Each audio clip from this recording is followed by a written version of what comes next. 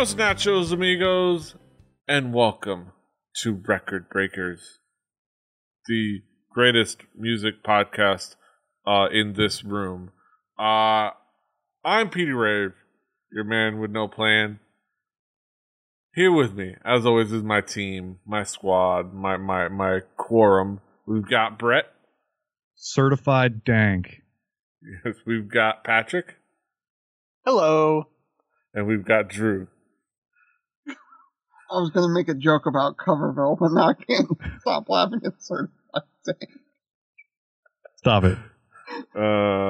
Yes. But yes. We're not just dank, we're Jeff Skunk Baxter dank. That's right. Yes. The dankness. The dankest. There's dank, there's what Snoop and Wiz was smoking at E3, and then there is this podcast. Yeah. We got the seal of approval. Yeah, we got a kiss from a rose. Seal of approval. Okay. But let's move on. We're talking about music. We're making jokes about music. And the provider of music this time, the provider, the one that's sharing with us, the rest of the group, is Brett. Brett, what are you sharing with us? What are you sharing with the group? I went back to an album that was very, very important to me when I decided that I wanted to shift from playing regular rock music to go into jazz, but all my tools were rock and roll music. So I brought Can't Buy a Thrill by the band Steely Dan from 1972. And you would never notice that it was from the 70s. No. Drew, what were your expectations coming into this album? I was expecting a goddamn Steely Dan record. I was expecting some pretty stellar musicianship, some jazz influence, some rock and roll, maybe a smidge of horn. A smidge. A smidge. One gross of horn. Yes. A generous dabbling. A dash. They were going to kick it up a notch with some horn. Maybe of a sax or flugel variety. Take it down to Flugel Town. Right. The A block's sort of weird when we talk about a band that I'm pretty sure we're all familiar with. Yeah. Patrick, what were your expectations coming into this? So, confession time. Outside of the singles, I've never listened to a Steely Dan record, and that is one of my great musical shames. Again, I've heard many a Steely Dan song because they did have many singles, and I used to listen to a fair amount of classic rock radio. Because when you live in a small town, that is literally the only thing that's listenable. It's either that or country music, and I'm not real into country. Rock radio.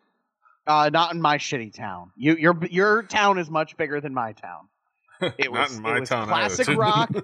It was classic rock, modern pop, or country music. That was all that I had growing up. So, the singles on here were familiar, but sadly, I've never listened to a Steely Dan record. And while I'm embarrassed to say that, I'm also happy to say now I have, and I have an opinion on it. Yes. You add your description of your radio. Add a vaguely new rock station and a whole lot of Latin music stations, and you have Miami. I would trade 6 of the 12 country music stations for one Latin music station. I don't even care which variety. It would have been an improvement. Lumbaton, reggaeton, getting your radio station that plays Prince Royce. 50, do you have a radio station? Do you have a radio station that plays nothing but Puerto Rican fusion? Because I want one of those. You have a radio station with a DJ that says Dale a lot? I will trade any John Mellencamp playing local Indiana radio station for any of that. It's almost like terrestrial radio is dead and we should just stream stuff. At least we have Shake 108, the one that's owned by a dude. He's still awesome. Yes. I will get behind any radio station that's owned by either a college or a dude. Yes. Right. Pretty all right. On the wheels of steel coming from another shout out. 2 weeks in a row. Shout out to Shake 108. That's right. Yes. Moving on from our expectations, to our to the musical. How do you describe this musically, Brett? How would you describe this musically? What would be the themes elements? Just in case you want to inform those that haven't listened to a record of Steely Dan. Going back in time to where this album stuck in my head. I heard the singles forever, and this album sort of floats around, but it's not something that I ever picked up until sometime. It hasn't been that long ago that I really sat down and dug into it, but it's something that I always remembered being a complete album.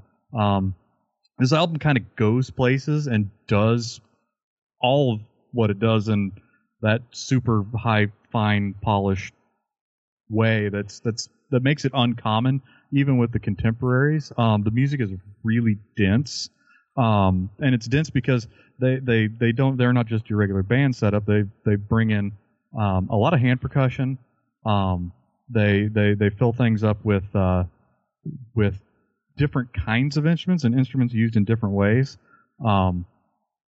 There's always a really solid foundation with the drums, the percussion, and the bass, and that lets them do other things that they play around with roles that instruments have.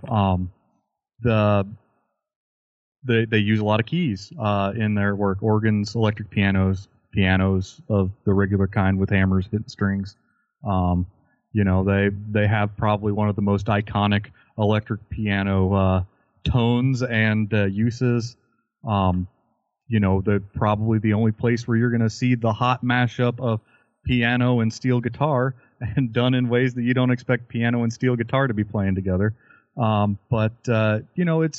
It's something that's got a lot of places you can go, and direct your attention. I thought it'd be a fun album to bring here because there's plenty of stuff that we can all sink our teeth into. Mm-hmm. There is a whole lasagna's worth of substance here. Whole Giordano's deep dish pizza's worth of stuff to dig on into. Drew, what would be the themes elements that caught your attention? Well, one thing, as far as themes and elements about Steely Dan as a whole that I think is kind of awesome is that Steely Dan is one of those bands that I think people forget how prolific that band was. I guarantee there are people who know tons of Steely Dan songs. There might be a person right now listening to this podcast that knows Steely Dan songs and have no idea of Steely Dan as a band. There are songs that are connected to this band that songs they have written that people just are oh yeah, no, I love that song, and they're it's that sort of band. They make so many we said when we were dropping in, I was hey, let's talk about the fucking hits, because Steely Dan just makes great ass music that is played in a great many places. And I think that's pretty awesome when it's this good. And that's the thing about it. It is that good. Let's talk about a little bit about the musical stylings of Steely Dan. They are jazz influenced. They're a bit of soft rock. They've got a lot of cool groove to them. They started in 72. The underpinnings of the disco era and coming out of the free love in 60s and stuff like that. There were still Jimi Hendrix records coming out at this point. And it's this band, and they were, you sort of look at the landscape, and they were something that was completely different, right? And that's sort of cool. The choruses, to me, in a Steely Dan song are always going to be really, really catchy. The instrumentation is always going to be really interesting as well. They have electric sitar in this album multiple times.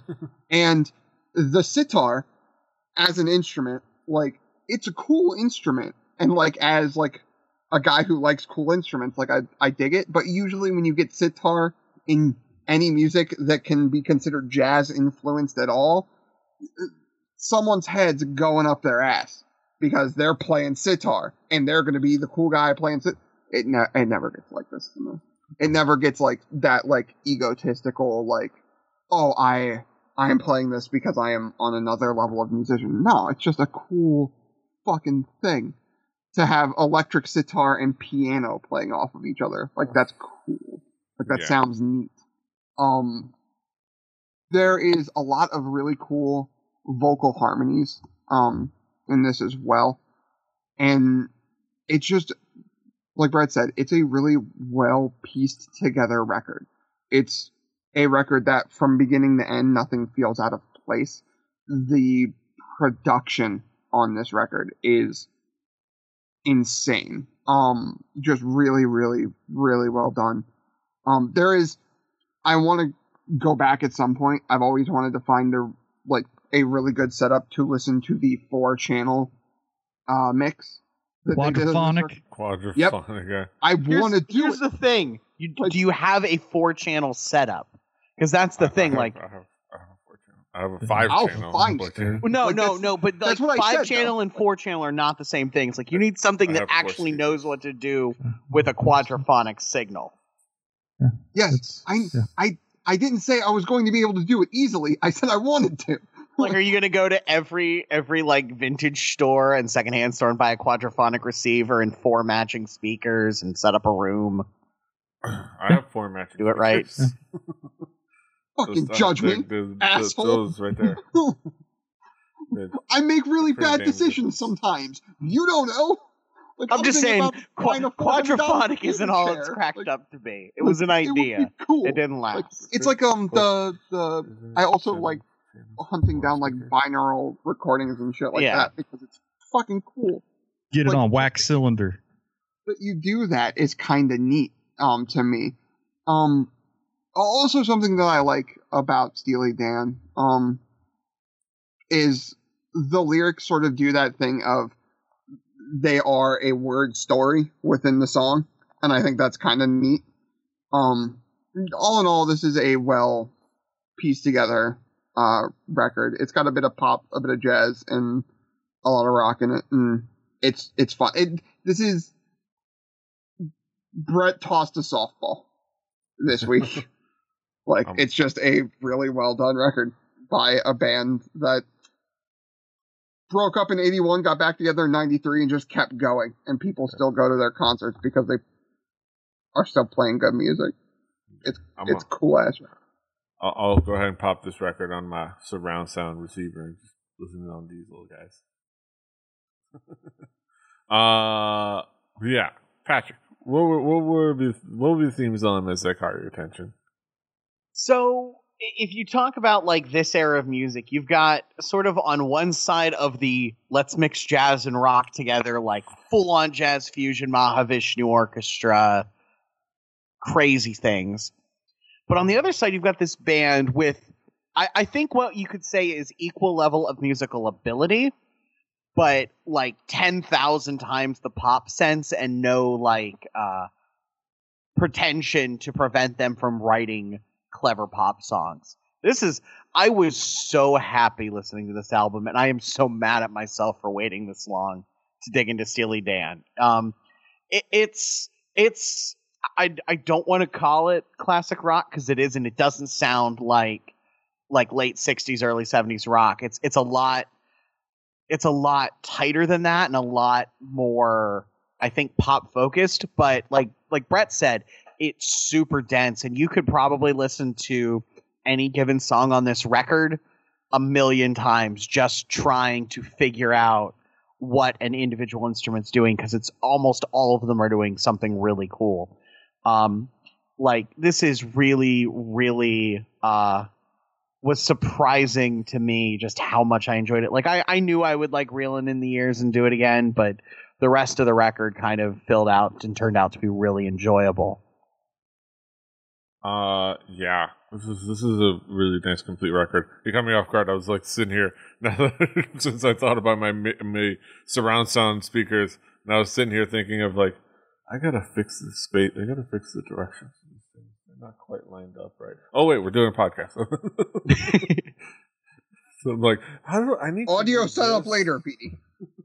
It's like, I've got to move this, and I think maybe remount that one, and like it's like okay, I'm doing a podcast. Like, Steely Dan. Yeah, this is a cool record overall, and it has so many good sounds, so much good variety, and such good density. But yeah, let's talk about some of the tracks. Brett, what would you send the key tracks to zero in on? Well, most of them, but you know that I try and hone things down a little bit.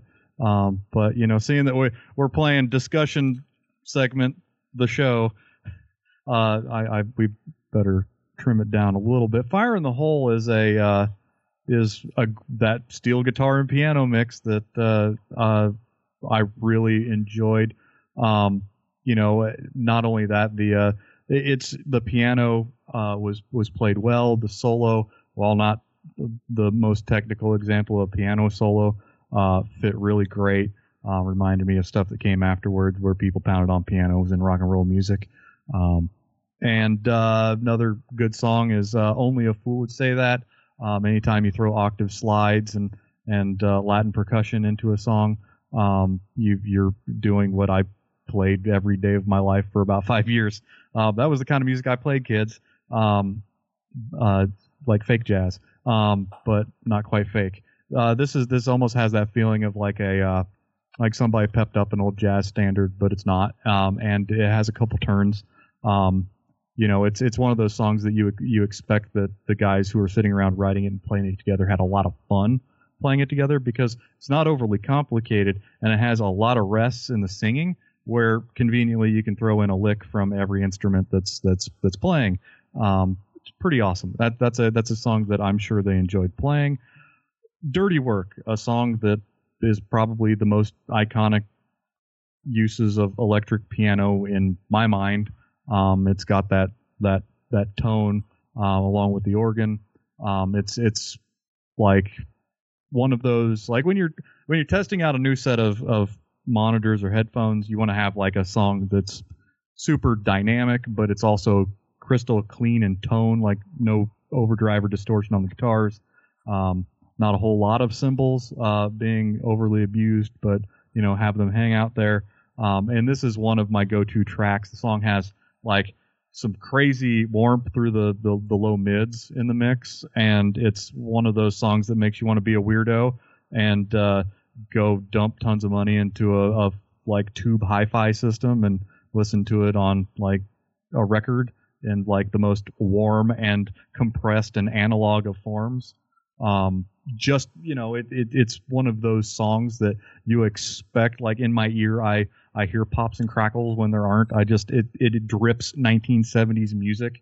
It's like so 70s that you can, like, if you listen really, really hard, you can hear the shag carpet and the polyester pants. Like, you know, it's just there baked in. And Reelin' in the Years, probably the song of the album for me. The intro to the song is amazing in so many levels. On face value, it's crazy. Like it's a crazy, almost full on square wave fuzzed out guitar. But like there's so much underneath it, and you can go out and find better people to tell you the story. But like it was played by a guy who was a hired studio musician. Like their most famous recording probably was done by a hired gun, which is awesome. And they did it using a cranked Ampeg SVT bass amp of all things to get the tone. Like like I remember reading somewhere that he said it wasn't even like his fourth or fifth choice for doing it, but it's what they had, so they did it. And it's probably one of the most iconic tones of music anywhere. Like if just thinking of it, I can hear that fuzz, and the solo too. Was you know, with the delay. Was pretty awesome, but you know, that's a great story. Go out and read somebody else telling you better, but it's a pretty hip song. It's a real humdinger. Better than Broccoli. It's a hip happening tune. That's right. It's a real toe tapper. Yeah, it's a nice a feel good feel. I don't know. I couldn't come up with a new thing to say, and I don't know why I keep talking. Feel good feels. That says it all. Yeah. Drew, what would be some of the key tracks for you? So do it again, as we are doing it again.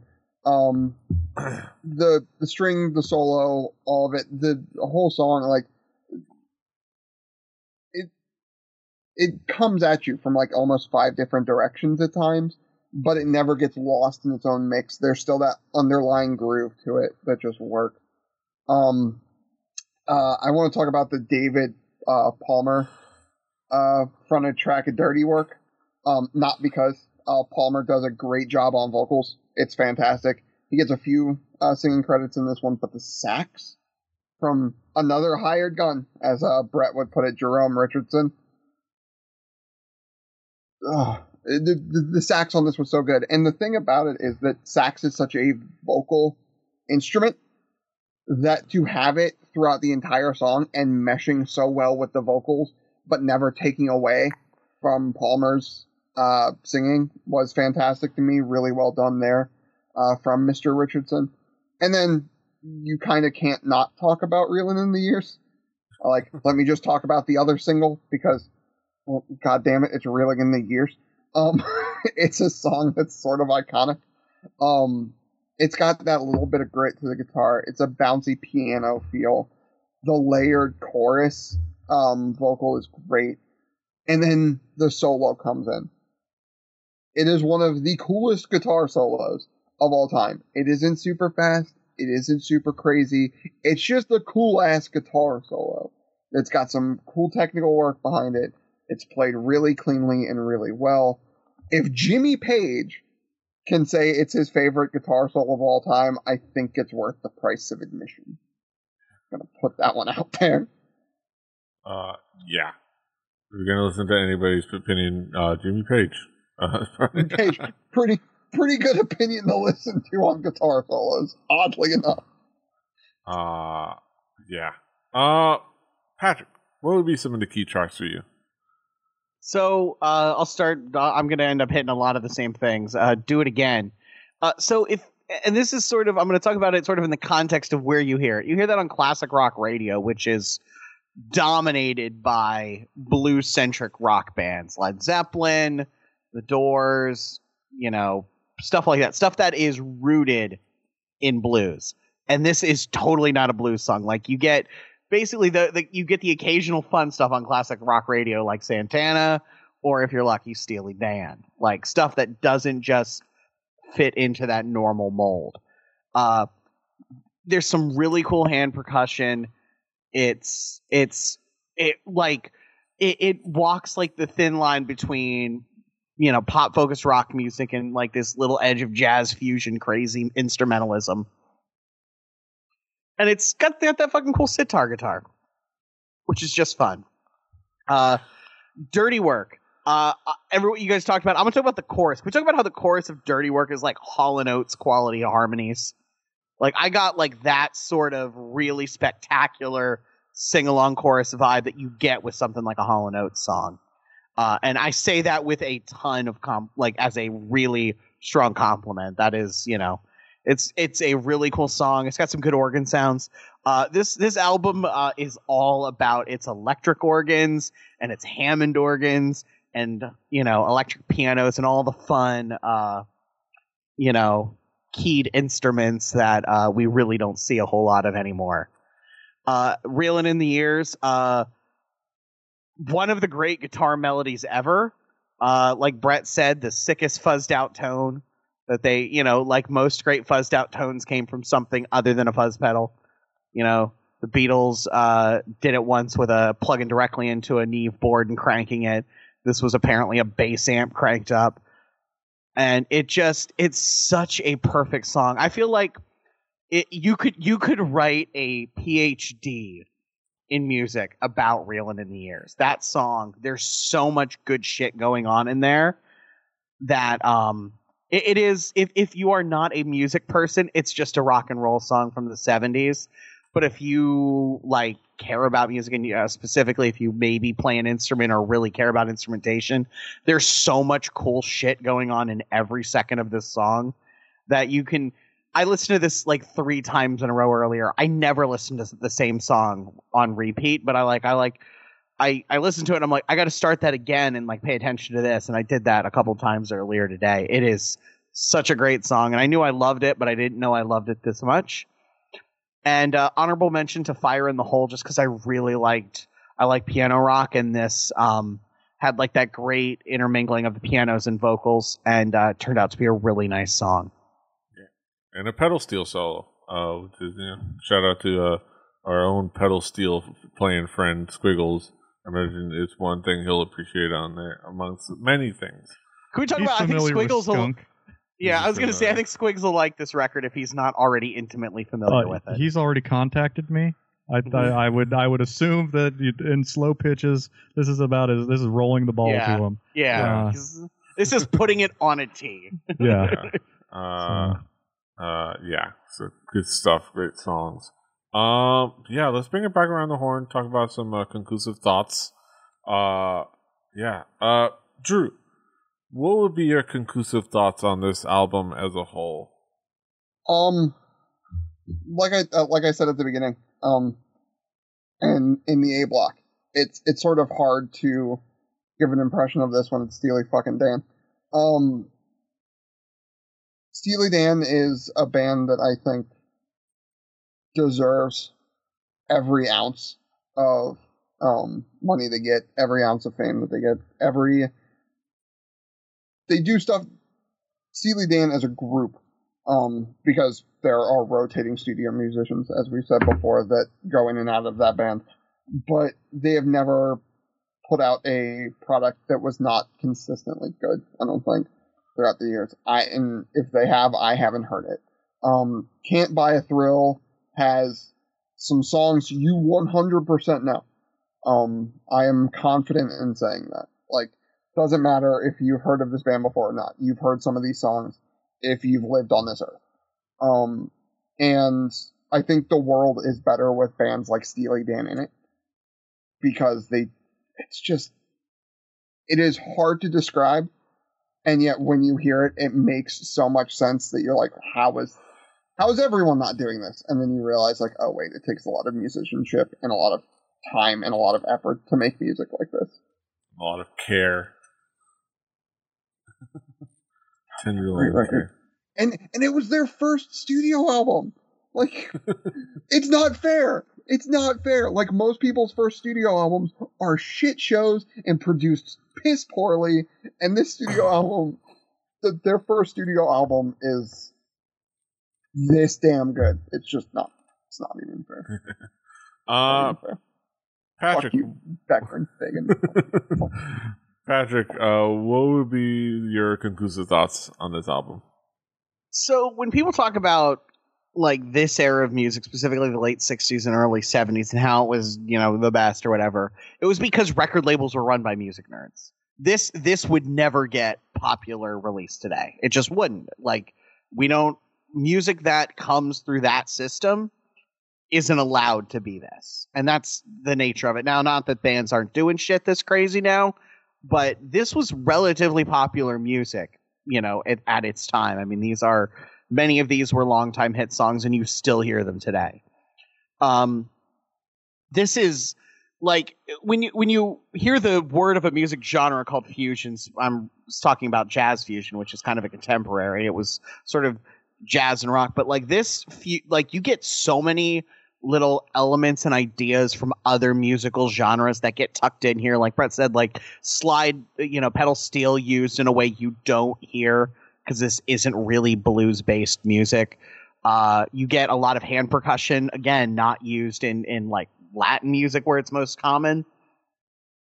Jam bands, I guess. Yeah. But like, what other than the Grateful Dead, what jam bands were really doing their thing at this time? Or am I just not that familiar time. with jam like bands? last weekend down the street. I mean, last weekend, like yes, 30 I get white it. Everyone dudes doing hand percussion. Yeah, every 33-year-old saw Fish when they were a kid and had to do it.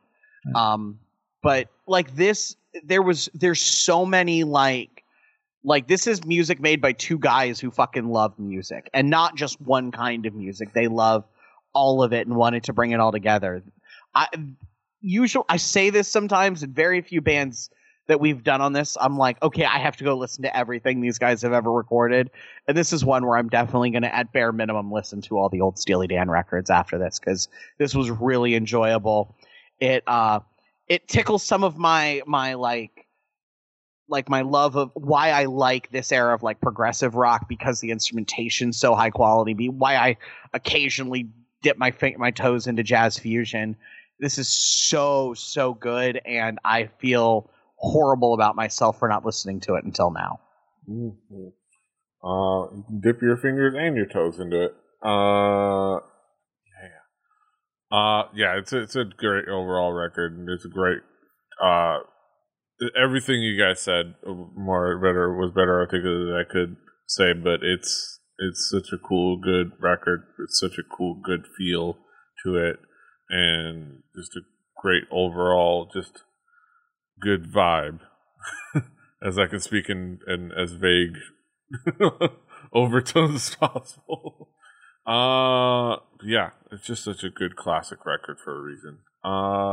Brett, what would be your conclusive thoughts on this album as a whole? Well, I mean, conclusive thoughts on this album. This album shows its age. It is definitely an album of its time period, but it's still fun now as ever.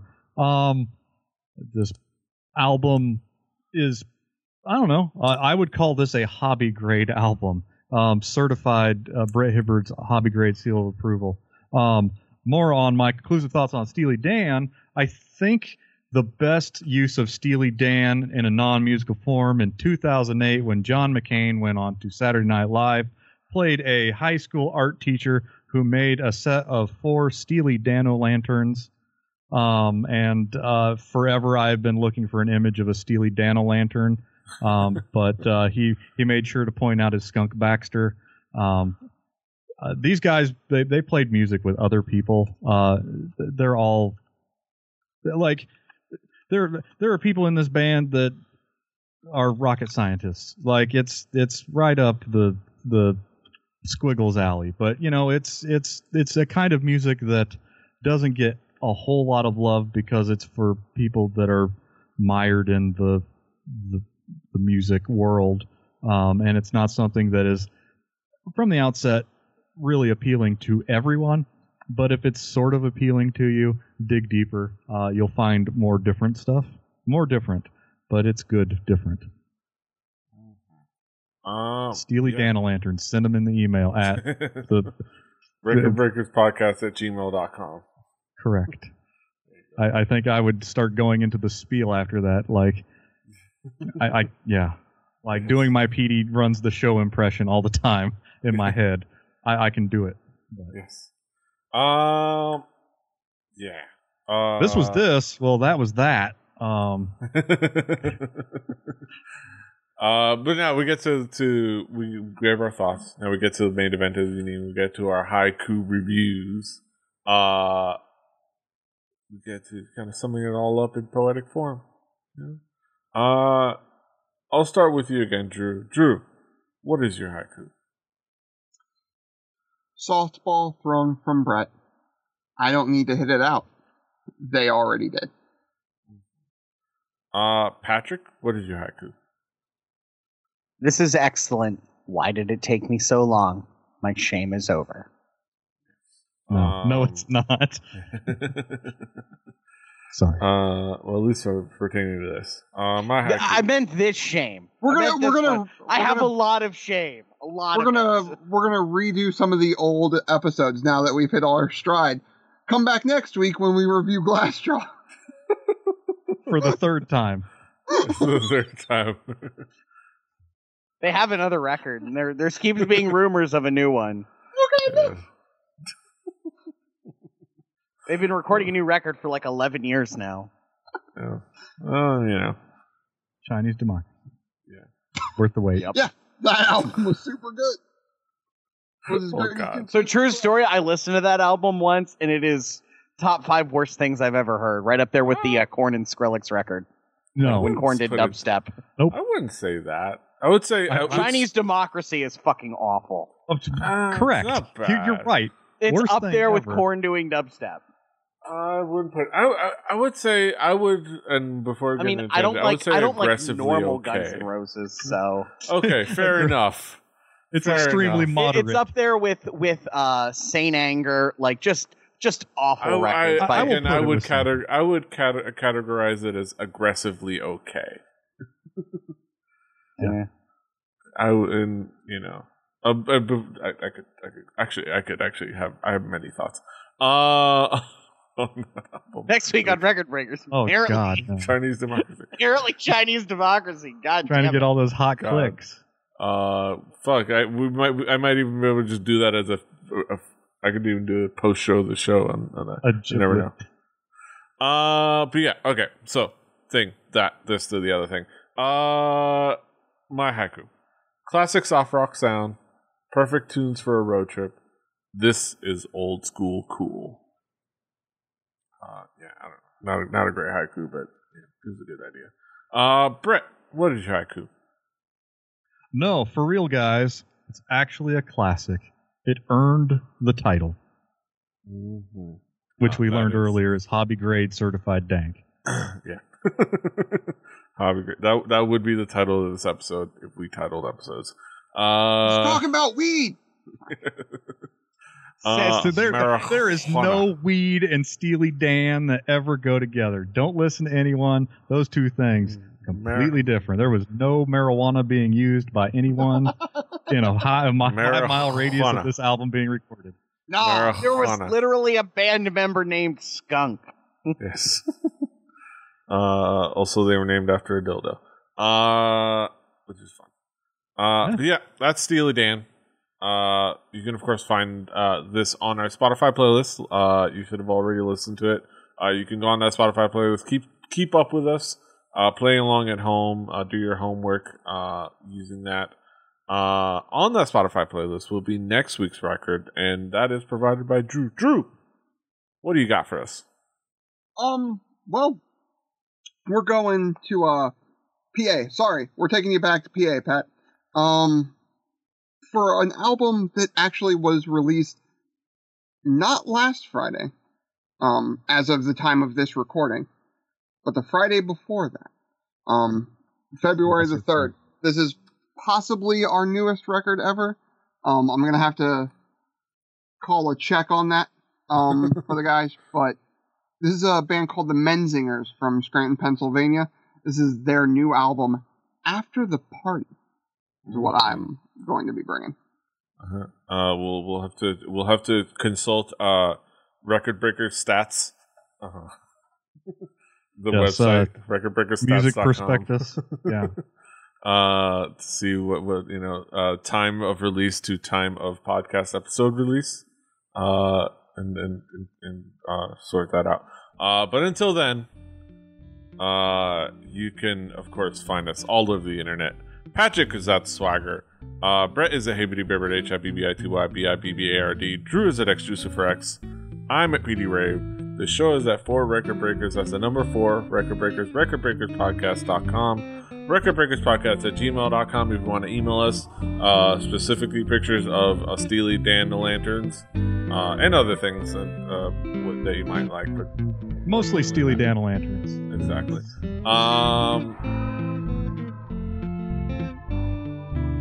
Find us all over the place. Somebody makes a Steely Dan lantern, I'm giving you $1. An out-of-season Steely Dan lantern would make my day. Yeah. Actually, it doesn't. I will pay for the pumpkin, and I will give you $1. Yeah. Give me the receipt of your pumpkin, and I will add $1 to it, and that will end up in your PayPal. Exactly. Do that.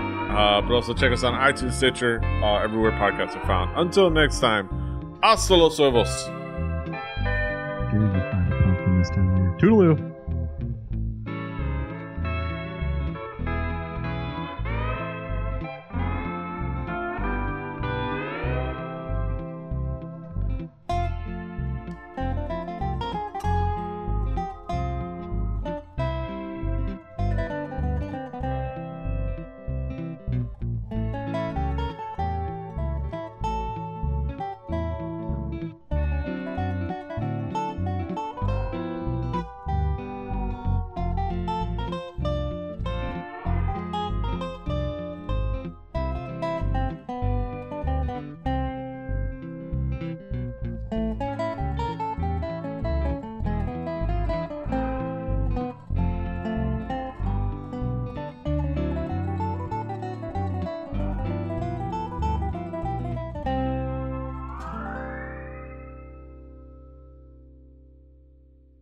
Diamond Club hopes you have enjoyed this program.